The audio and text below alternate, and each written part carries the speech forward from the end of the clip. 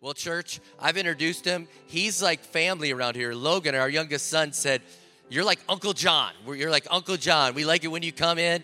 And will you welcome with me as he brings the word, John Bevere. We love you, John. Thank you so much. We love you. Love you too. Hey, good morning, River Valley. Man, it's great to be here. Can I just stay standing because I always love praying before I bring in the word. Can I say I love being here because Lisa and I'm telling you, this is the honest truth. When people say, who are the greatest leaders you know in America? They'll ask me that a lot because we've been traveling for 35 years. And top 5, always, Rob and Becca Ketterling are in that number. It just, I feel like my job as an uncle is to always remind you how great of lead pastors that you have and how great a team that they have built up. Never take it for granted. I love being around this couple. I'm always edified. I'm challenged because of his leadership and her leadership. And so, ladies, really, what a marvelous opportunity to be able to reach people who don't know Jesus that you know. Get them to sparkle. Do not hesitate. Take advantage of it, all right? Now, let me say this. I am like Uncle John around here. I've been coming here a lot longer than some of you have been coming here even. So, and it's just, I love this church. I want to see this church strong. And so I realize we've got really tight schedule between these two services. Usually I introduce my family. I will show a quick picture, put them up there really quick. But anyway, yes, my youngest son who is with me you will probably more of a Vikings fan than 95% of you in here. It's crazy how this happened. I failed in this area of raising him. I was raised in Michigan. I'm a Lions fan. I told my wife one day, I said, you will know I will stay faithful to you because 50 years in Detroit's not even seen the Super Bowl. I said, I am faithful to a fault, okay? So anyway, but no, we get to come to the game December 8th, the Lions and the Vikings. My boys are so excited. And so we'll be back in the area again. Please pray there's no snow that weekend and that you have an Indian summer on December 7th and 8th. Anyway, listen, guys, I love you. I really want to see the Holy Spirit speak to us today. So if you believe God can change your life forever, put your hand up. All right, put your other hand up because the Bible says we don't have because we don't ask. And so, Heavenly Father, we do come before you, and I thank you so much for this church. I know this is a church that you love deeply and dearly. I'm asking today, Holy Spirit, do what you love to do the most. That is magnify and glorify Jesus in a way like we have never known him before. As you do this, may we go from glory to glory and from faith to faith. And for I decree that your kingdom has come within us. Therefore, your will shall be done in this place on earth as it is in heaven. For this we give you all the praise, the glory, and it's in Jesus' name we pray. And everybody that agrees shouts. All right, give him praise for what he's going to do. You can be seated and watch this.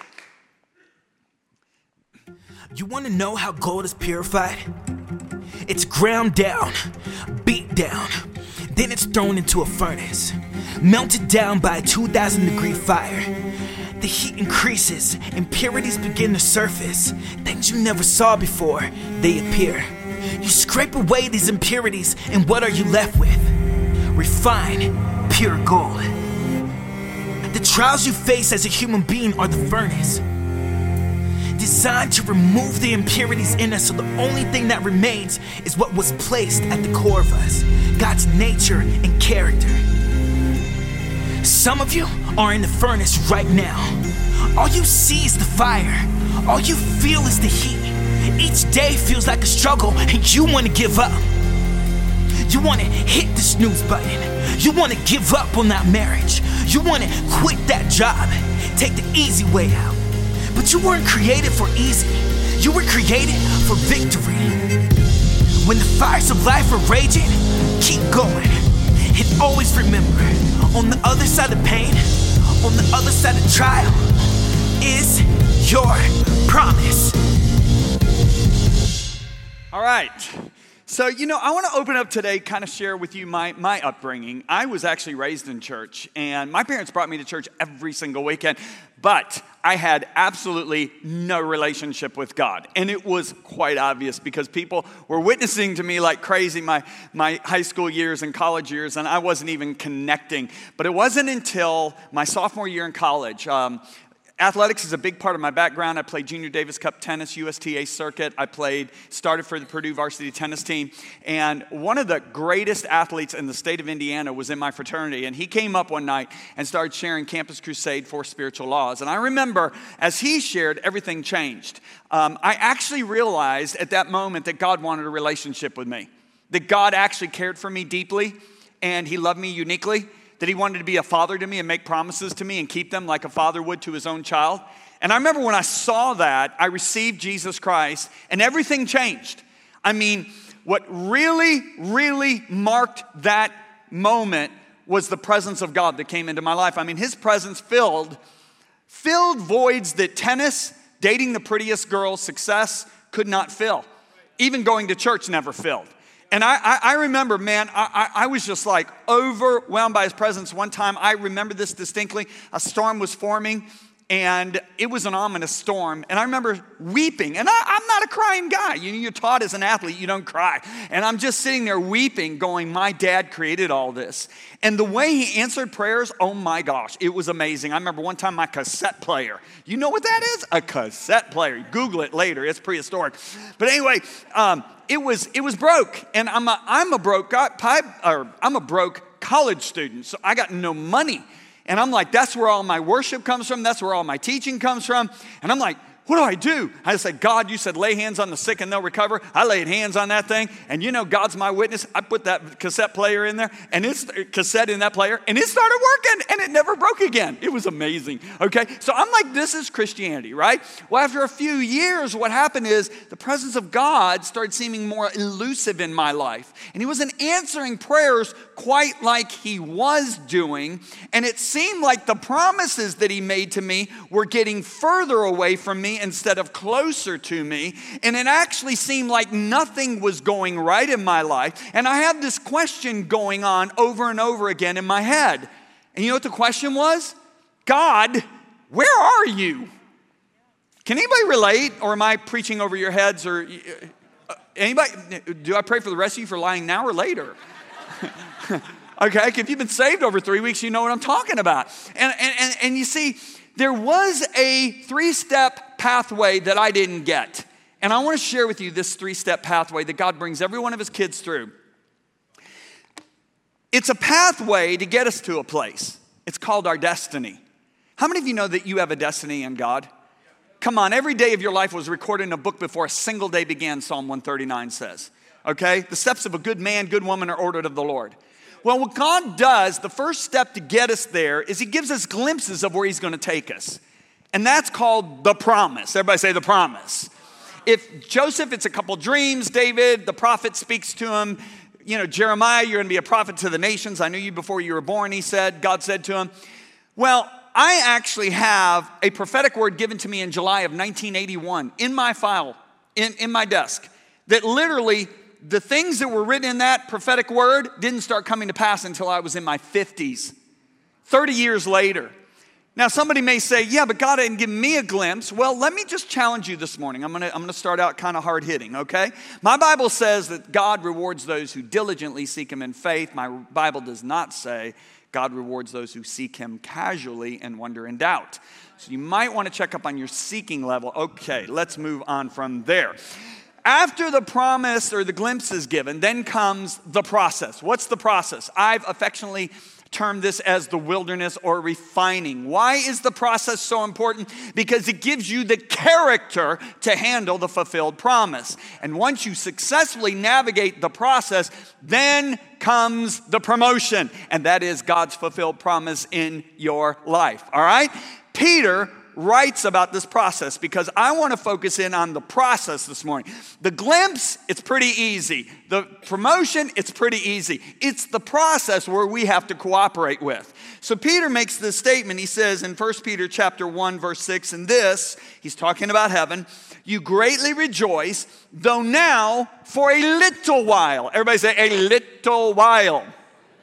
Now let's talk about this for a second here, okay? If I say to you, I'm going to be at your house in a little while, what am I saying? I'm going to be there in 10 or 15 minutes, right? But you see, Peter makes this statement later in his books. He says, a day with the Lord is 1,000 of our years. Okay? Did you hear what I just said? One day to God is 1,000 of our years. So my little engineering mind one day, I'm just sitting there going, okay, what's an hour to God? So I divided 1,000 by 24 and I got 42.6 years. So a little while to God is 7 or 8 years. Aren't you really glad you woke up early to come hear that? Okay, though now for a little while, now look at this, if need be, let me share with you the need is there. You have been grieved. The word grieved means greatly distressed by various trials. These trials will show that your faith is genuine. Stop right there. That I don't know if you know what he's really saying there. If you're going through trials, you can rejoice that your faith is not counterfeit. Okay? It is being tested as fire tests and purifies gold, though your faith is far more precious than gold. So let's go back to this time period when the presence of God started seeming elusive in my life. At this time, Lisa and I had already left. I had left my engineering career, and I was working for a church that had 450 paid staff members. We were one of the best known churches in the United States. And I remember one night, our church, let me just make this really clear. Our church never talked about character, never talked about holiness. We only talked about miracles, about faith, about receiving from God. So one night, I'm out in our field next to our apartment building, right? It's a deserted field. It's late at night. And I'm praying, and God spoke to me something I never, ever forgot. I mean, he spoke to me like you're hearing me right now. And he said something to me that was quite foreign because I hadn't heard it in my church. He said, son, I'm going to teach you how to deny yourself, how to take up your cross, and how to follow me. I'm going to begin to do a work of holiness in your life. Now, I was so excited when I heard that. I ran back to the apartment. Lisa's taking off her makeup, getting ready for bed. I said, babe, God just said he's going to begin to do a work of holiness in my life. I said, you know what that means? All the excesses that are in my life. Because I watched excessive amount of TV back then. I watched excessive sports on TV. I ate when I wasn't even hungry. Can you believe it? Because food was an idol. I said, all this stuff is going to go. And she was like, oh, that's so exciting, right? Well, you know what happened over the next 3 months? The next 3 months, I ate twice as much as what I normally ate. I watched twice as much TV, and I watched twice as much sports on TV. And I remember I'm getting a little confused after 3 months of this. And I go back out to that same field. This time it was early in the morning. And I said, God, I don't get it. I just don't get it. You said you were going to make me holy, and I'm like twice as fleshly as I used to be. And the Holy Spirit spoke to me again. And he said, son, that's because you're doing it your way. He said, holiness is not a work of your flesh. It's a product of my grace. He said, now I am going to begin to do it my way. I had no idea what he was talking about. But over the next 6 months, I started going through trials like I had never faced before. I mean, excruciating trials, and they weren't self-inflicted. Do you know what I mean by self-inflicted trials? Yeah, you do stupid things and you get stupid results, right? I'm doing right things and getting unbelievable results. And I remember these trials were like unbearable almost, it seemed like to me. And during this time period, this 6 months, I became a terror to live with. I'm snapping at Lisa. I'm yelling at her for the stupidest things. I'm irritated by my 9-month-old son. I'm mad at my pastor because he doesn't recognize me. I'm really upset with my friends because they're not giving me the empathy I think I deserve. I'm mad at the people I'm working with because they don't recognize what I'm going through. And I'm just mad at everybody. You got it? I'm Italian. So I started getting a little concerned because never in my life had I been this angry and bitter before. I mean, even before I got saved. And so I went out to that same field again. I said, God, what's going on? I said, I've never been this angry even before I got saved. What is happening? And the Holy Spirit spoke to me. And he said, son, he said, look at your ring. And I'm looking at my ring, and it's a 14-karat gold ring, okay? And for those of you who don't know, 14 karat means 14 parts out of 24 parts is gold, 10 parts out of 24 parts is other metals, copper, zinc, nickel, etc. Now, you got to remember, I got an engineering mind. So God said to me, he said, son, it looks like pure gold to you, doesn't it? I said, yeah, it looks like pure gold. He said, what happens if you put it in a furnace and heat it up a couple thousand degrees? I said, well, it liquefies. He said, then what happens? I said, well, the impurities, the metals such as copper, zinc, and nickel are lighter in molecular structure, so they begin to come to the surface. He said, they appear, right? I said, yeah, they appear. He said, son, you keep asking me where all this stuff is coming from. He said, it's always been in there. He said, it was visible to me, but invisible to you. But in my love for you, I have allowed you to come into this furnace of affliction. And he said, what it's doing is exposing what's in you. He said, now what you do with it will determine your future. He said, if you keep blaming your pastor, your wife, your friends, he said, it'll all go right back down. We got to start this thing all over again. Some people, they've been doing this for 20 years. He said, or you can own it. He said, if you own it, in other words, quit blaming the fact that you're Italian, quit blaming the fact that your wife's insensitive to you, and quit blaming the past. If you own it and say, God, I repent, he said, I'll take my ladle and skim it right off the top.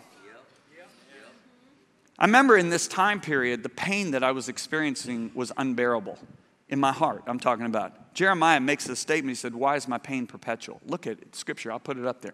I can relate to that because I woke up in pain. I ate breakfast in pain. I went to the office in pain. I ate lunch in pain. I came home in pain. I went to bed in pain. I got up in pain and did it all over again. One day, the pain was so unbearable, I closed my office door and I just put my head between the cracks and hung my arms like this.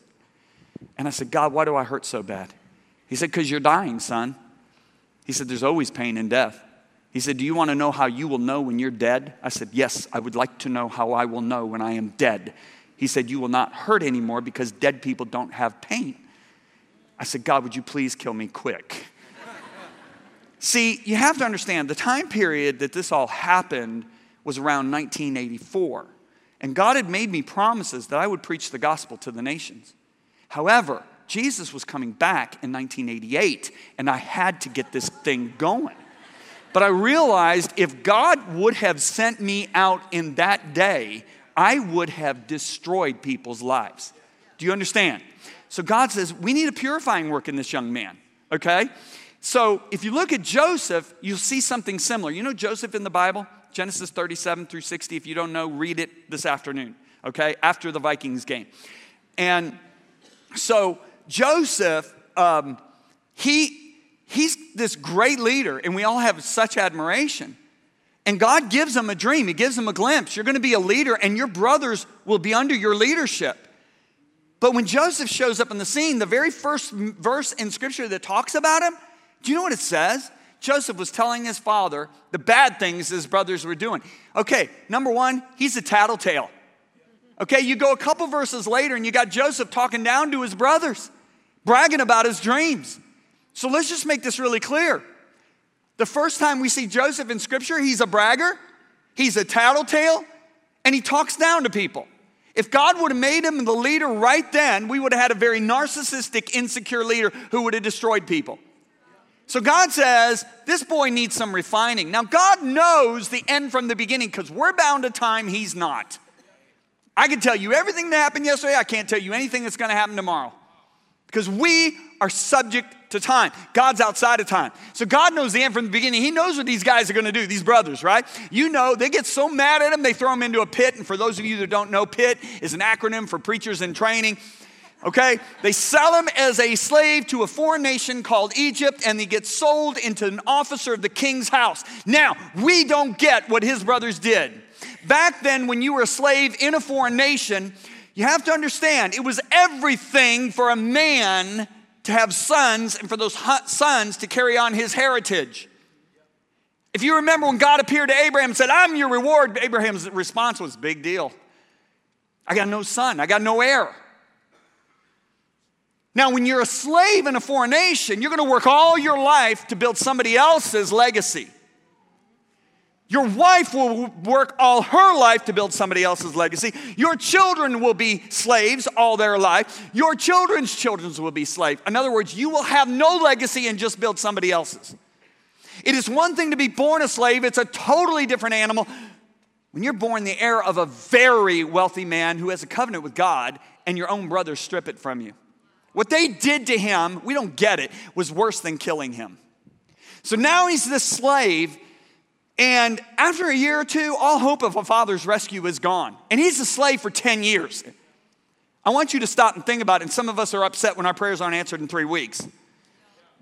Good preaching, John. Amen. Thank you so much. I'm so glad. Thank you for acknowledging that. I'm trying to get some of you to wake up right now.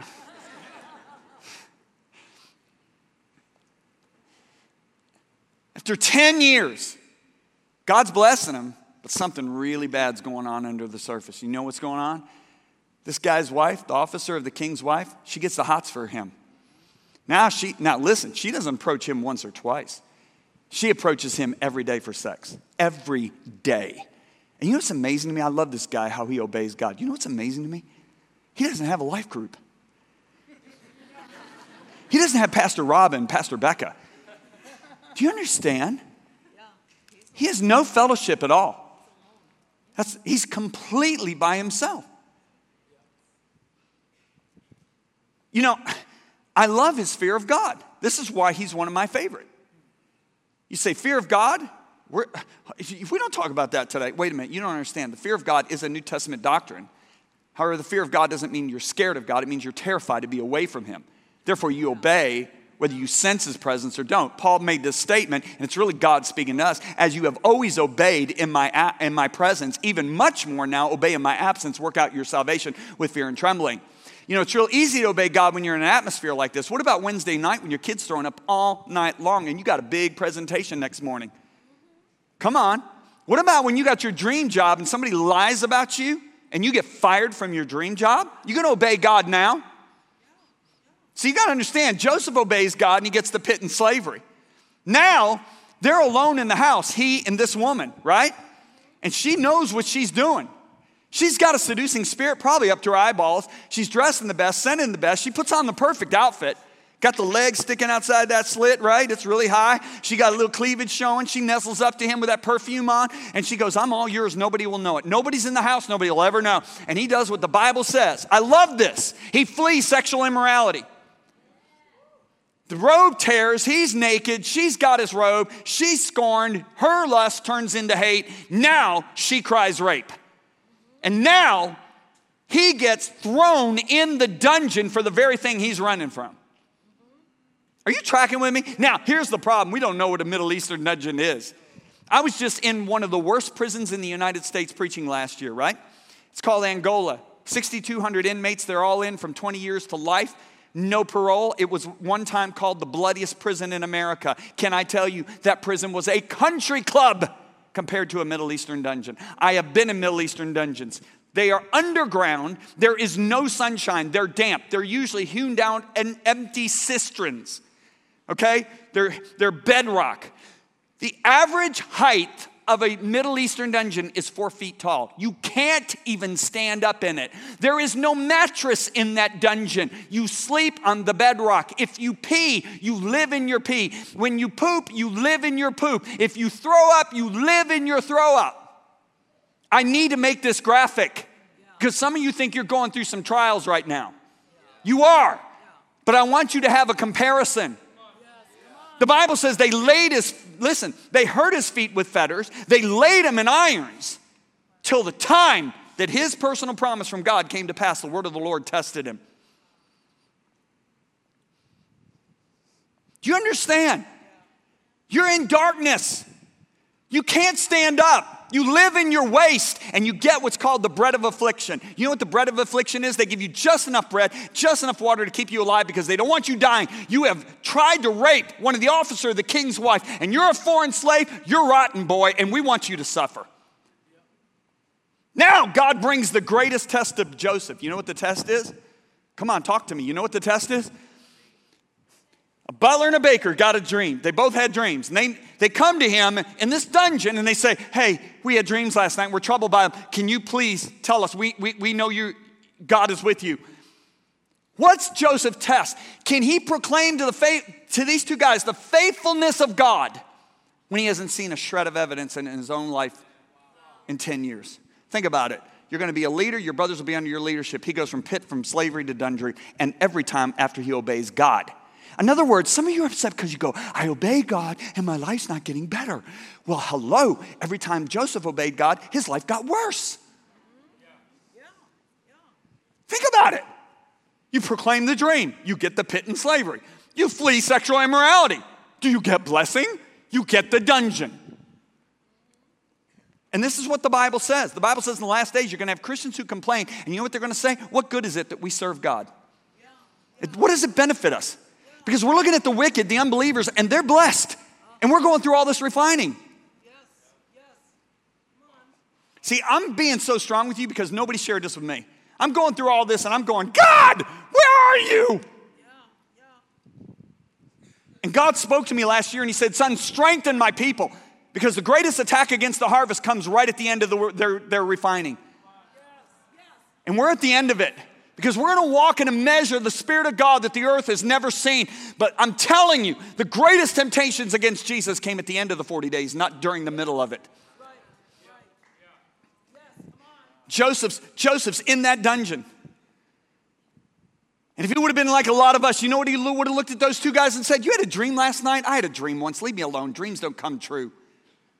If he would have done that, he would have died in the dungeon saying God's unfaithful. He doesn't keep his promises. When the fact is God is faithful and he does keep his promises. But Joseph passed the test. He obeys God even when there has been nothing but disappointment for 10 years. He interprets the guy's dreams. The butler forgets about him and he's in the dungeon 2 more years.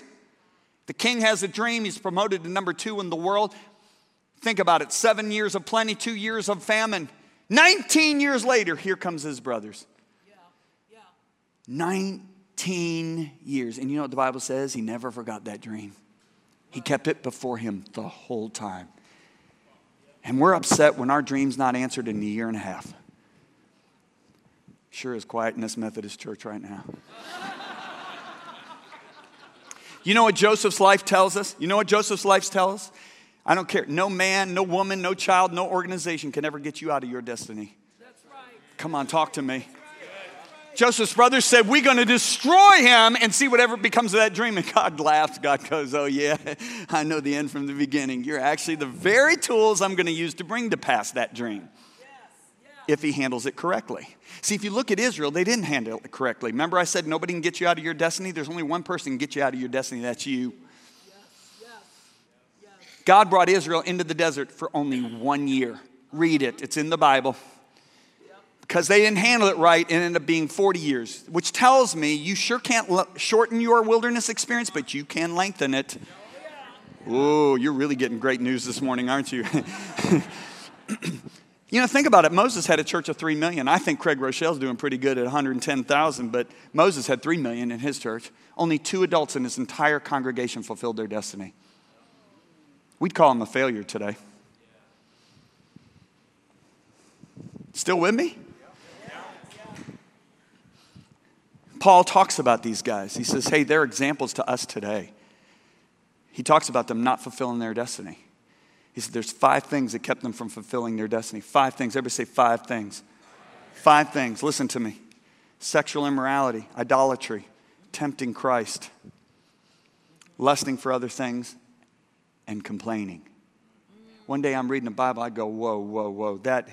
Hey, how can you put complaining in that list? That doesn't even belong in that list. We're talking idolatry, tempting Christ, immorality. How can you put that in that list? I was a little upset. And you know what the Holy Spirit said to me? Immediately, he said, complaining is a very serious sin. I said, okay, I need understanding. I don't get it. How can you put it in that list? He said, you know what complaining says to me, son? I said, what? Complaining says to me, God, I don't like what you're doing in my life right now. And if I were you, I'd do it totally different. He said, it's an absolute disrespect for my person and my ways. It's a lack of the fear of God. It's rebellion. I told my wife this after God said that to me. I said, babe, we are going to discipline our boys for complaining. We're disciplining them for rebellion when they complain. Some people thought we were crazy. Well, all 4 boys work with our ministry, and we can't get rid of them. We try to, but they won't go. Maybe there's something to it. I remember one day I was on a 4-day fast, and I was kind of proud of the fact that I wasn't complaining anymore, right? And I wake up, and the Holy Spirit said, I hear the complaining in your heart. I didn't get out of bed that day. I rolled to my knees. Now, let me say this. I really believe Joseph probably felt a little abandoned. Would you agree with me on that? Come on, talk to me. Watch this video. I think you'll understand what I'm talking about.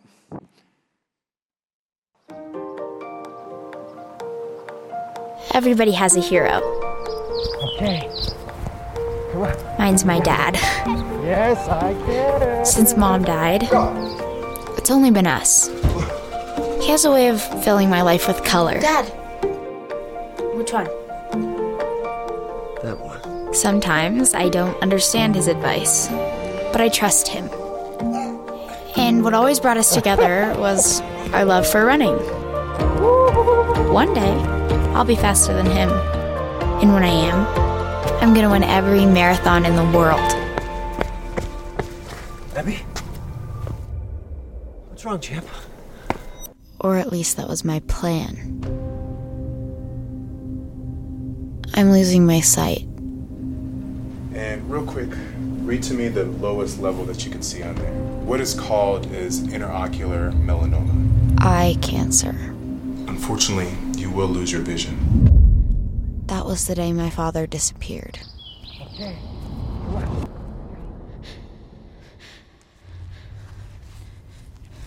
Dad! Wakey, wakey. Ready to run, champ? Come on. I thought he would always be there for me. I guess I was wrong. Dad, where are you? Dad!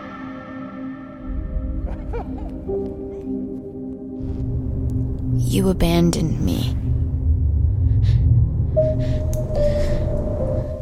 Where are you, Dad? Where did you go? Do you not love me anymore? Am I still beautiful? Are you no longer proud of me?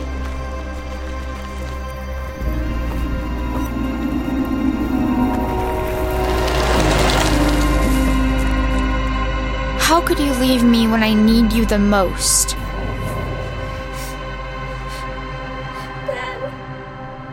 Dad?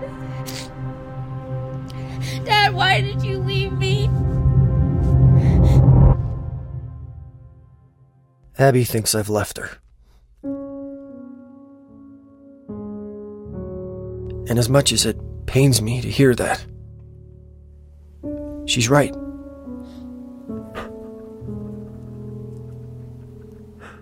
I've left her. The best that we can do is save the actual eye so that cosmetically she doesn't lose them. That's my girl. I understand. That's my girl. That's my little girl. There's support groups, and I know this is a very difficult time. No! I've left her to realize she's more courageous than she ever imagined. I've left her to discover how beautiful she is from the inside out. I've left her to challenge herself in ways she never considered. I've left her to discover how strong she really is.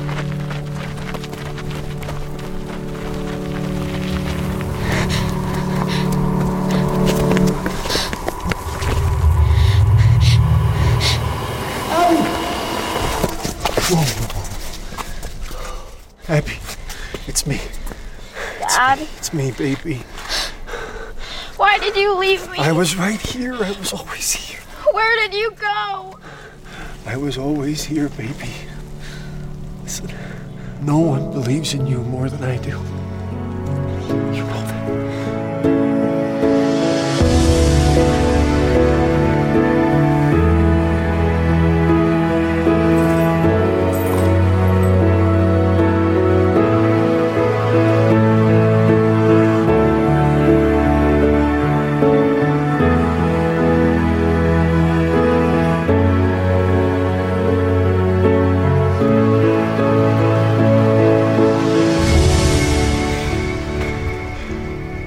about how far you've come. Don't you, baby? My dad says he gave me what I needed, not what I wanted. You ready? Folks, what we're seeing here is amazing. This is a testament of true love. Love is allowing someone to see their true worth and beauty. I used to think my dreams were over. I thought I'd never run again. And even though I can't see my dad, I know he's guiding me the entire way.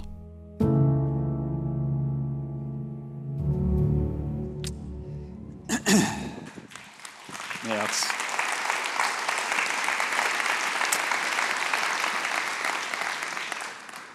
the reason our team made this video was I want to illustrate Job's words. Job went through a very similar thing that Joseph went through. Listen to what Job said. Think about the video you just saw. Look, I go forward, but God is not there. And backward, but I can't perceive him. When he works, of course he's working. He said, I'll never leave you nor forsake you. When he works on the left hand, I cannot behold him. When he turns to the right hand, I cannot see him. God said, I'll never leave you nor forsake you. He's working on your behalf, but you just can't perceive it.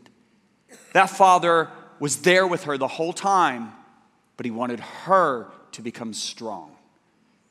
He didn't want to foster a crippled, handicapped girl. He wanted to develop a strong girl, which is exactly what the Holy Spirit is doing with you. He wants to prepare you for greater battles. And so Job says this. He said, but God knows where I'm going. Of course he does. He planned it. And when he tests me, why are we so uptight about tests? I'll tell you why, because of midterms and finals. But can I say, I just flew over the Atlantic Ocean a couple weeks ago, and I'm so glad the pilot passed the test. He and I didn't end up at the bottom of the ocean. Tests only show what's in you. God said, he said this to Israel, I brought you into this wilderness to humble you and test you so that you could know what's in your heart. You don't know what's in your heart. He does. Good preaching, John. Amen. Thanks. Now look at this.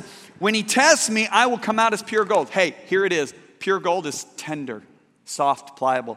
14-karat gold's hard and brittle. Gold has a counterpart. Solid gold has a counterpart. It's called brass. Looks just like gold. But brass tarnishes because of the atmosphere. Solid gold can't. Do you understand when you go through God's refining, the atmosphere of the world can't tarnish you anymore? Ha!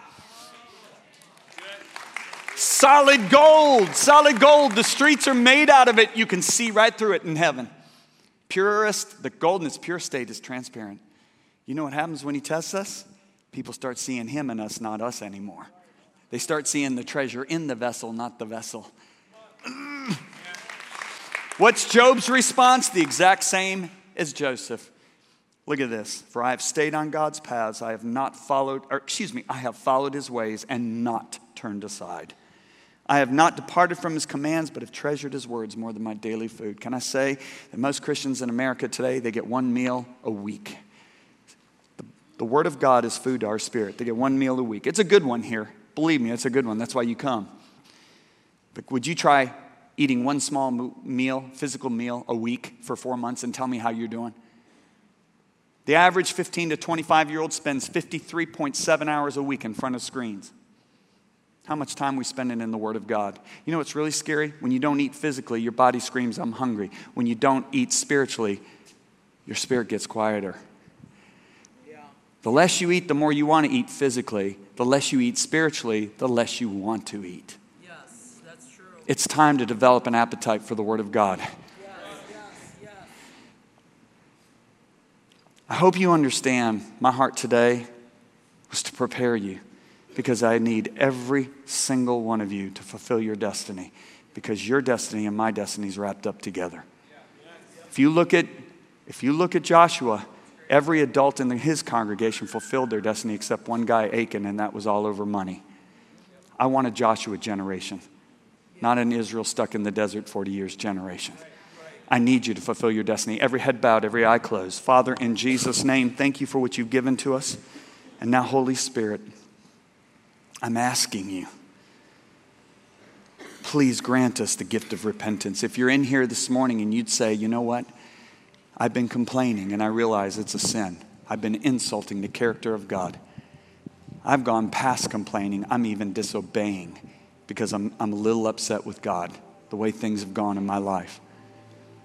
I realize this morning who's wrong. I'm the one that's wrong. If that's you, I want you to stand up very quickly. We have another service coming in. I want to pray for you. Just stand up right now. Thank you for being so honest. Thank you, thank you, thank you. Don't wait and look around and see if a bunch of people are standing. I don't care if you're the only one. This is between you and God, not you and your person sitting next to you. Just stand up quickly. Be honest. Don't miss this opportunity. There's a lot more to this than you even know. Just stand up immediately. Yes, yes, sir. Thank you for standing. You were worth the wait. Yes, sir. Yes, sir. Yes, ma'am. Yes, sir. Yes, sir. Yes, ma'am. Yes, ma'am. Yes, ma'am. Yes, sir. Thank you. You were worth the wait. Yes, sir. Yes, ma'am. Wow, a lot more people have just stood. Anybody else? Yes, sir. Thank you. I want you to just pray this prayer out loud. I hope you're not sitting and want to be standing. Please ask yourself, if you want to be standing, why are you sitting? God will never, like I said, yes, sir. Thank you, young man. Thank you, sir. Thank you, ma'am.